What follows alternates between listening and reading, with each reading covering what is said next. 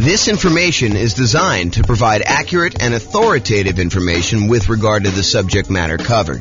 It is offered with the understanding that the presenters are not engaged in rendering legal, accounting, or other professional services. If legal advice or other expert advice is required, the services of a competent professional should be sought. Welcome to the Cheyenne Real Estate Investing and Real Estate Financial Planning Podcast. Learn all about investing in real estate in Cheyenne, Wyoming, with a combination of real estate financial planning and modeling with numbers specific to Cheyenne, plus syndicated, more generalized recordings of live and pre-recorded real estate investing classes, not all of them specific to Cheyenne. Be sure to stay tuned after the podcast for a message from our sponsors. Well, good morning and welcome, everyone. I am your host, James Orr, and today we have the last class in the series we're doing on how to improve cash flow. Today, we're going to be covering the improving cash flow on rental properties by improving the property itself. Up to this point, we've done the 88 strategies to improve cash flow. We've talked about improving cash flow when you're searching for properties, which was a pretty good list of ways to kind of like improve cash flow while you're out looking at things and how to optimize that through selection and searching. We did a whole big section, the largest section actually, on how to improve cash flow when you're doing your financing. So if you, and that's probably one of the most effective, largest list of things that you can do to improve your cash flow. And so we have a massive section on that, which we've already covered. We're not going to cover that today. So go watch the old class on that one. And then we've done an entire class on changing your strategy, which even though it's a relatively small list, in some ways that gives you some very large increases in cash flow. By changing what strategy you're using, a lot of times you can get massively more cash flow on a property. And so definitely go watch that class if you want to consider improving cash flow by changing what strategy you're using in your real estate investing. Today, we're going over improving property. And we've gone over separate classes on the marketing, how to improve cash flow when you're marketing your property to rent. We had a whole section on improving cash flow when you own the property, the things you do as an owner to improve your cash flow. And then we had a whole section on ways to improve cash flow when you're renting the property as a landlord. And so we've kind of broken this up into, 1, 2, 3, 4, 5, 6, 7 different sections. Today is the last section that we're going to cover because we've covered all the other ones already. We've covered all 88 strategies to improve your cash flow. And so let's jump into it. So improving property. I've broken this down into kind of 6 things. And I think there is a little bit of overlap between some of these. But here they are. You could subdivide the property. You could upgrade the property. You could add solar to the property. You could provide a furnished rental. You can convert the property, or you could charge improvement rent. Okay, so let's go over what each one of this. Subdivide. So can I subdivide, and I'm using that kind of in quotes because it's a really informal use of that word, but can I subdivide my property into multiple units to increase rent? And this is not, in my mind, the same as necessarily converting it to a full-on legally conforming duplex or triplex or fourplex or fiveplex or sixplex or whatever you're doing. In my mind, this is sort of like informally grouping it this way. Not necessarily, it's not that you're not complying with zoning laws, but you're using it like a roommate would, but you're having a lot of separation in the property itself. The most common example of this is sometimes you walk up to a property and it's a single family home. It is definitely not a duplex. It is not zoned duplex. It would not pass as being zoned duplex, but you walk up to the property and you're like, this is a duplex. The upstairs unit, for lack of a better way to describe it, is a completely self-sufficient rental unit where you have, 2 bedrooms and a kitchen and living room and everything else. But there's like a door that normally goes to the downstairs that's like a solid core, almost like indoor-outdoor door. It's like a hardcore divider between the upstairs and the downstairs. And then when you finally open that door and you go downstairs, there's a separate apartment downstairs. There's like a separate bathroom, there's a separate bedroom, there's a separate living room.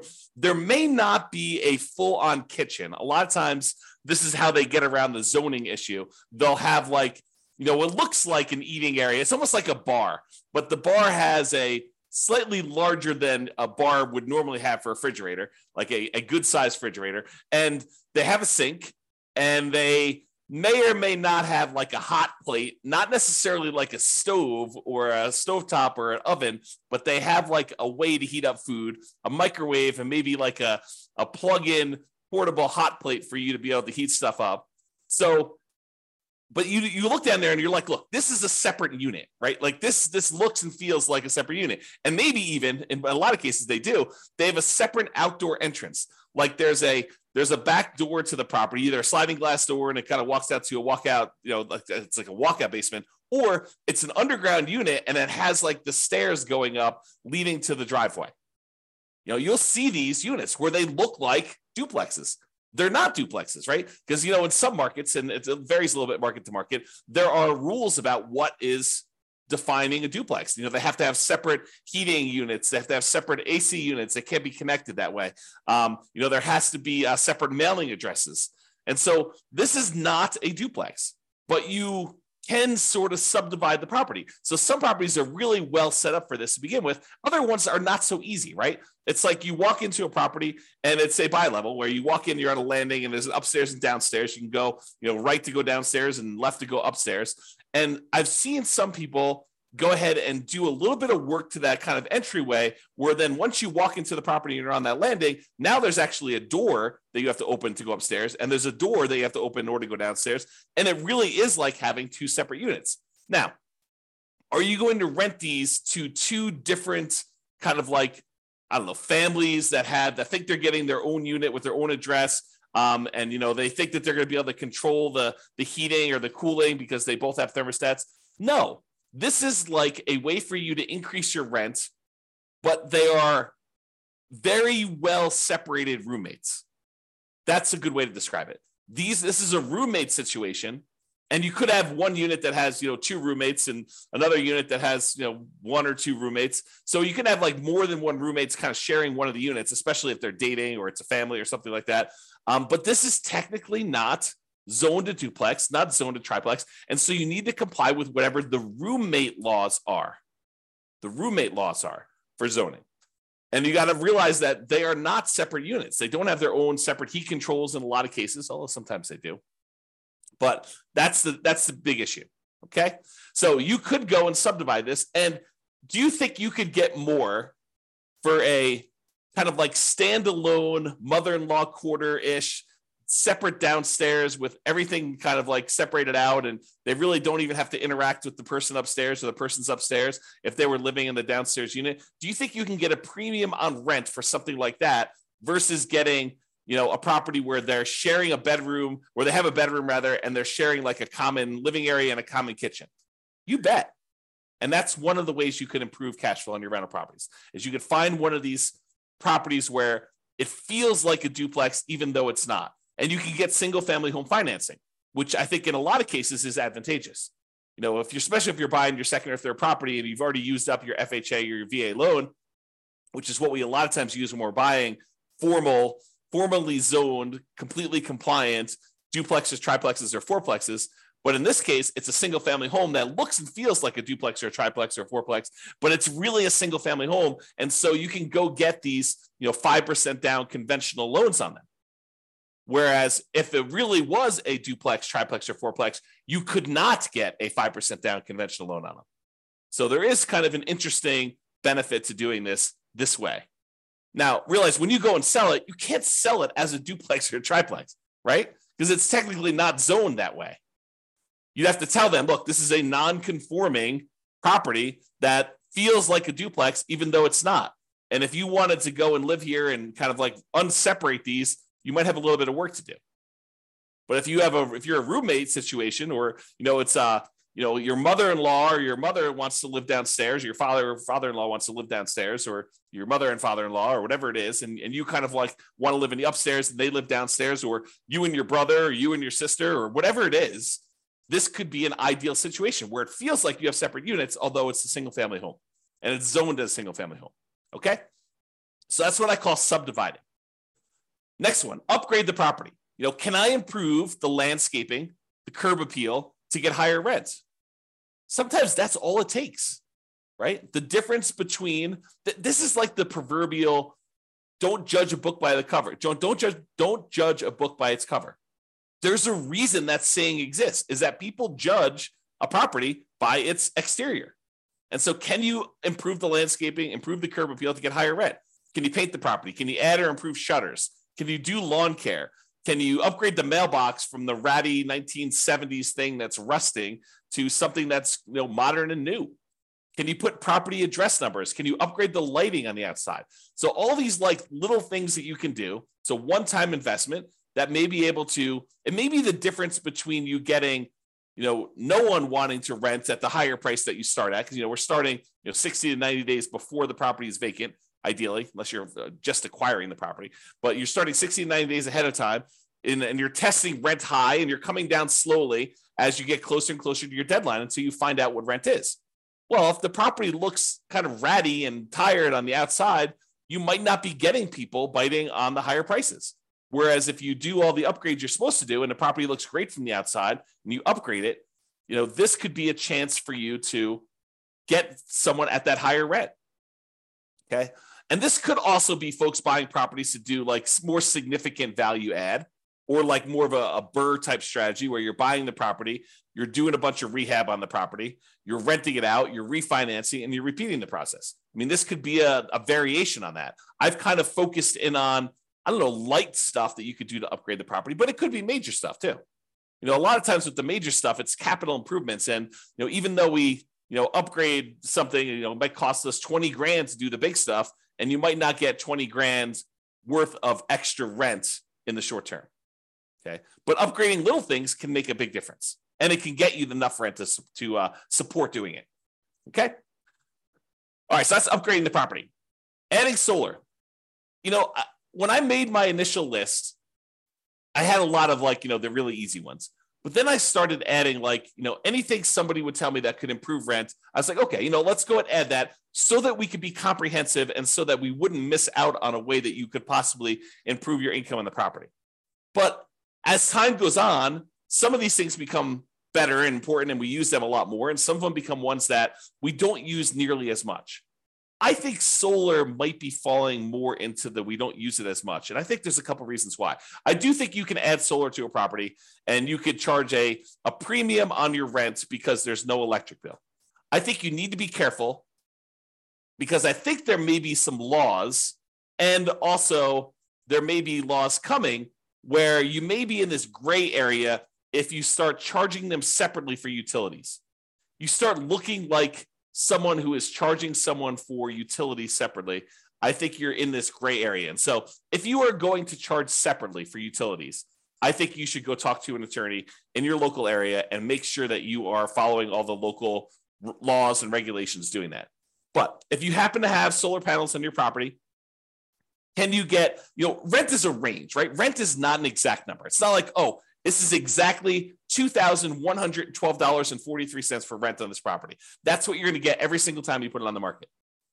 I don't think it works that way. I think you go out there and you're like, look, rent on this is probably going to be somewhere between, $1,900 if we do it during a kind of like a bad time of year and we don't do a good job marketing, we don't do a good job exposing the property, to maybe $2,200 if we just happen to hit the right time of year. We kind of do the marketing we're supposed to do. The property shows really, really well. We're great at our sales skills. We're really good on the phone. We're really good answering questions. We're really good getting people to come look at the property. The property shows really great. So I think there's this range. And so when you add solar to a property, I think you have a chance to really push up the range a little bit and more likely get to the top of the range, especially if you have the sales skill to show somebody why having solar on your property is a major benefit and how it can save them money. So they may be comparing your property to one that's $100 or whatever less, but if you have solar on your property, you can tell them, look, you're not going to have an electric bill on this, or you're not likely to have an electric bill as long as you don't go over the usage you have on this thing. And so that's included. And so you got to really kind of, give some value to that. And that's why this property is probably, a little bit higher than some of the other ones you're comparing at the same price range. Okay. So solar, be careful, but this is a possible way for you to kind of improve your rent range, to improve where you are on the rent range. And maybe it also allows you to rent the property a little bit faster. Maybe, someone's looking at two properties, one of them has solar, one of them doesn't. They're both similarly priced. Yours probably goes first, is the guess. All right, furnished rental. So can I rent the property furnished to get more rent? There are some folks that are looking for furnished rental. They don't want to go buy furniture.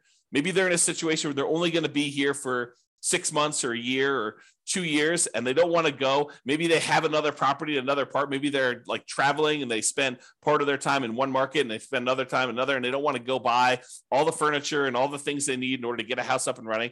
And they're willing to pay a premium for that. And so you could actually get higher rent by furnishing a property to get more rent.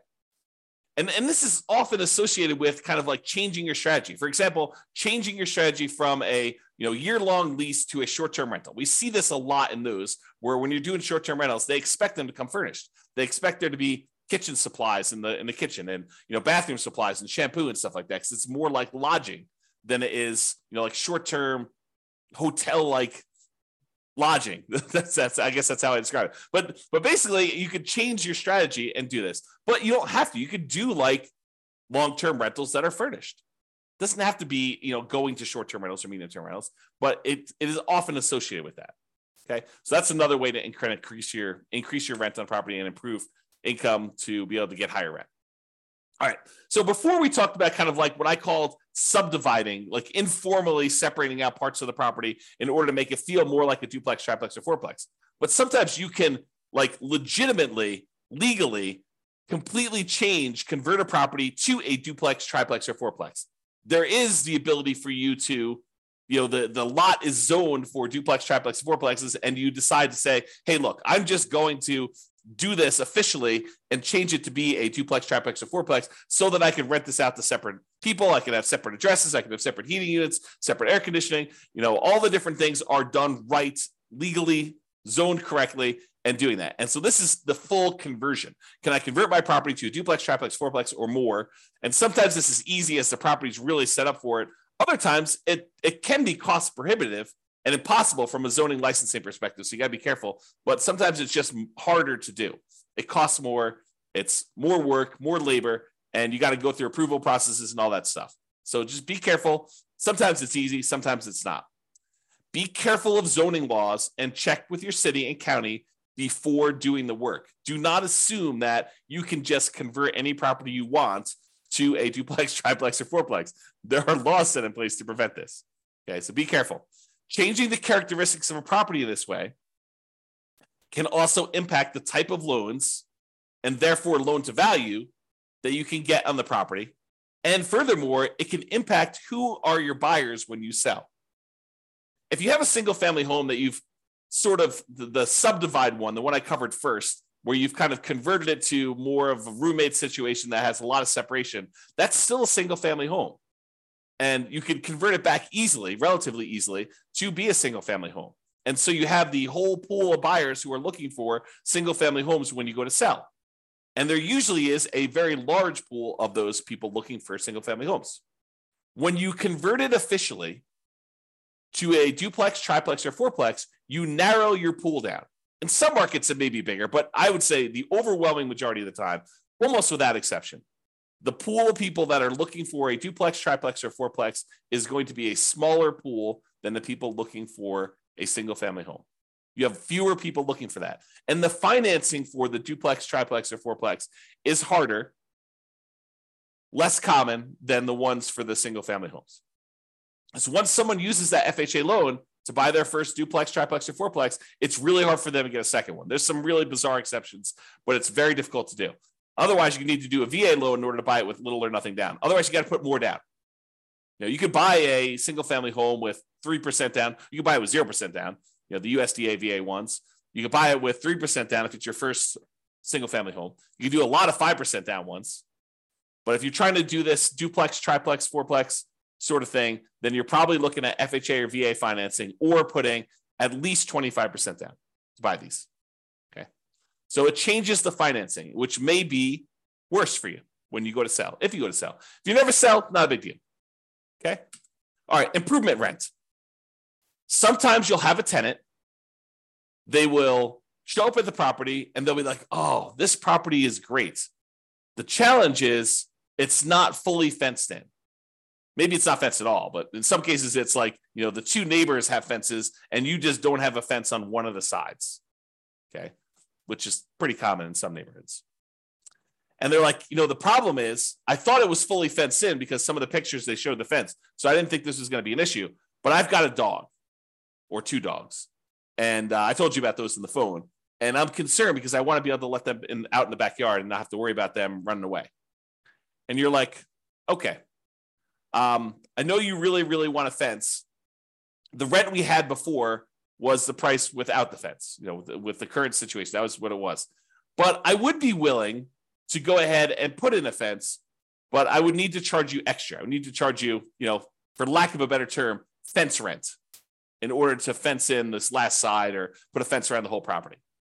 And some tenants would be like, oh, that would be great. I would be willing to pay whatever it is, $50, $100 more per month for you to put the fence around the backyard, or $200 a month, whatever you can negotiate, to help offset the cost for doing that. And, this may also occur sometimes with like, I really love this, but I hate the green carpet. And the carpet's, a couple tenant cycles old. So it's not like new, but it's not something you expected to be able to get at least one more tenant out of it before it needed to be replaced. But they're like, look, I can't move in with this carpet like this. And you're like, okay, well, the rent that we had it at was priced with the current carpet. If you really want new carpet, we could actually put in new carpet, but that would cost whatever it is, $200 more per month for us to go put in that new carpet. And they may be willing to pay that. So you could charge improvement rent, fence rent, new carpet rent, something else that the tenant desires you install for a fee. Okay. Now you may not be able to get the full cost of the upgrade. You may not be able to say, look, it's costing me $10,000 to get a fence installed on all four sides here. And I'm not going to be able to divide $10,000 by 12 months and get the full amount. Even though they may tell you, look, we're going to be here for 3 years. And you're like, okay, well, 10,000 divided by 36 months, that's going to be whatever that is, $300 a month. And they're like, yeah, we're not paying $300 a month. So you may not be able to get the tenant to pay the full cost of the upgrade. But with certain items, not all of the items, but with certain items, they have a reasonable enough lifespan that you may be able to get higher rent in the future to help offset this cost as well. For example, the fence.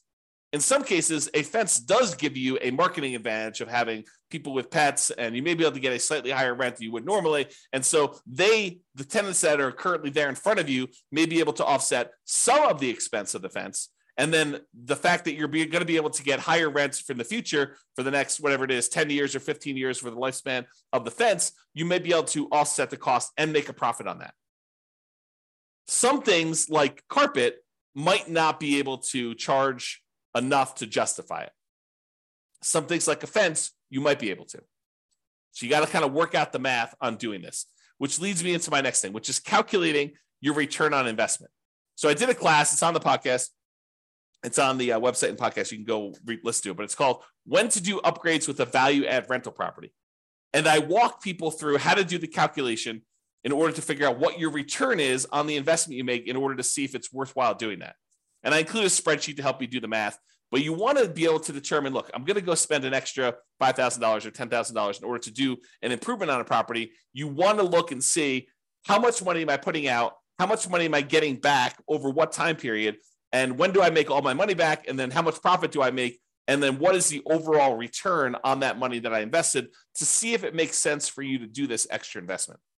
Sometimes you have to do it, right? The kitchen sink is just not working anymore and you have to do the upgrade. So that just becomes a capital improvement in that way. But sometimes you have a choice. And that's what we're talking about when we look at choosing these kind of returns that you can get by doing upgrades on properties. The basic idea, I'll kind of like give you the very short version of the class. It is you're doing an internal rate of return calculation over the lifespan of the upgrade that you're making to determine how much you're putting out at the very beginning, and then how much you're making over time on that thing for the lifespan of the actual upgrade you did. So if carpet's going to last you X number of years, you want to see how much you spent on the carpet to do the upgrade, how much extra money you're going to make on doing that carpet upgrade. And then when the carpet actually is completely its lifespan is exhausted, it dies, it's used up, then how much money did you make and what was your return on making that investment? And in some cases, on certain rental properties, these can be very profitable, like mini investments in your property, right? Like you go and you put up 10K and you're making whatever it is, 20% return on your money each year. And in other cases, it's like hardly worth doing at all. You're really just doing it to kind of maintain the property and to move forward and to make the other return. And you may be not even making money on it. It may be sort of like lost in the other parts of the return that you're getting. So you need to go do that calculation, in my opinion. I mean, you don't have to, but it's a helpful tool for thinking about that. All right. So in conclusion, optimizing cash flow is really about maximizing the income you can get on your property and minimizing any expenses. When we're talking about doing these improvements to the property, most times we're talking about maximizing the income. Although you can make a case that some improvements you would make on a property would minimize your expenses. Installing certain types of flooring may actually reduce your overall cost and frequency of having to replace the flooring. And so therefore your expenses do get slightly minimized doing that. There are improvements you can make on properties you own that will improve your cash flow overall. That's what this is about. The improvements you can make on properties.